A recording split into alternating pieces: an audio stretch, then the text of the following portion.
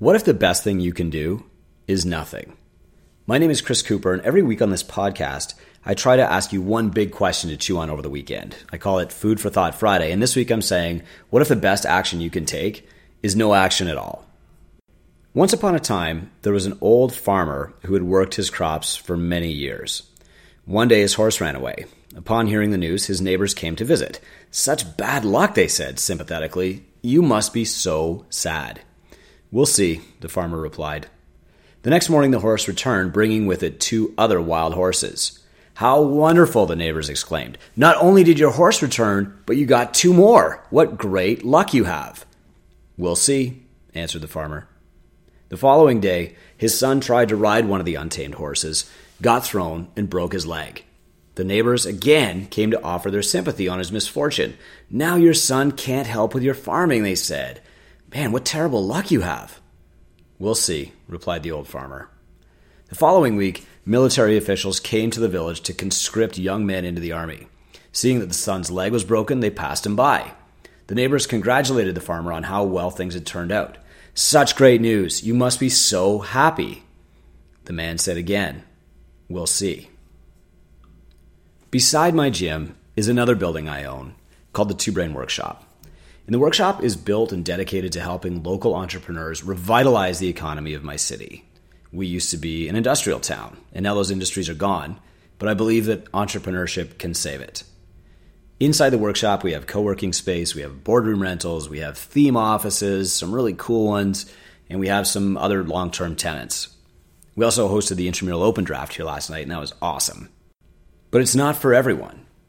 We've been hosting a local TV show here called Be Your Own Superhero, and the host of the show, named Catherine, was really excited about the space. After she interviewed 5 local women on Monday, she posted on her Facebook wall, "You've got to visit the workshop, it's so awesome here." And one of her friends replied that they had visited the workshop and found it too expensive. The friend said, "I can get co-working space for $55 a month downtown instead of $100 a month at the workshop. It's beautiful, but I can also get free advice from local entrepreneurs downtown instead of paying for mentorship at the workshop." The host, Catherine, sent me a message and said, "You better respond to this." And I said, I prefer to do nothing. Because what your commenter has done for me is establish that there's a clear difference between what we're doing and what she can get downtown for virtually nothing. I want the best entrepreneurs. I don't want every entrepreneur. In Two Brain, we have 380 gyms worldwide now under our mentorship, practice, and guidance. I don't want every gym, but I do want the best gyms in the Two Brain family. And so I've brought this same philosophy to our local economy, and I find myself explaining it to entrepreneurs, many of whom think that they're competing on price. So it's not just the gyms, folks. But the moral of this story is that I'm actually better to do nothing.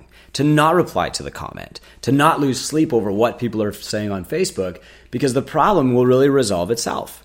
Over time, it will either just go away, or the commenter's opinion will have the correct effect on her readers. People who want an elite level of service, for whom $45 a month is kind of a rounding error, they'll be attracted to the higher price space because they know it won't be crowded. They know they won't just hear opinions from other people who might not be at their same level of success, or frankly, their opinions might be wrong. It's taken me a long time to learn this lesson, especially on social media. I used to jump into fights all the time, try and put down these witty responses, lose sleep, be distracted at home, not play with my kids, because I would just constantly be fixated on what people were saying about me online. Now what I've learned is this. First, I'm going to give it 24 hours before I respond to anything negative that's said. On the very rare occasion when somebody finds fault with something that we write online and they tag us in a Facebook post, I now know that I'm better to wait because their readers will read our stuff and a lot of the time they'll upgrade to the Two Brain service. This has also happened in my gym. If somebody criticizes you or condemns you or complains about your service on Facebook, sometimes that's a great thing.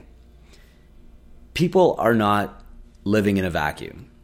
And so if you have a cranky customer and she was a real headache and she took a lot of your time and she leaves a negative review, other people will also know that person's a headache. Maybe even some of her friends will join your gym because they'll say, hey, she doesn't go there. This is the only place I can get clear of her. It's not a bad thing to be known as the gym who doesn't want everyone. To be known as the gym who wants only the best people, the happy people, the smiley people.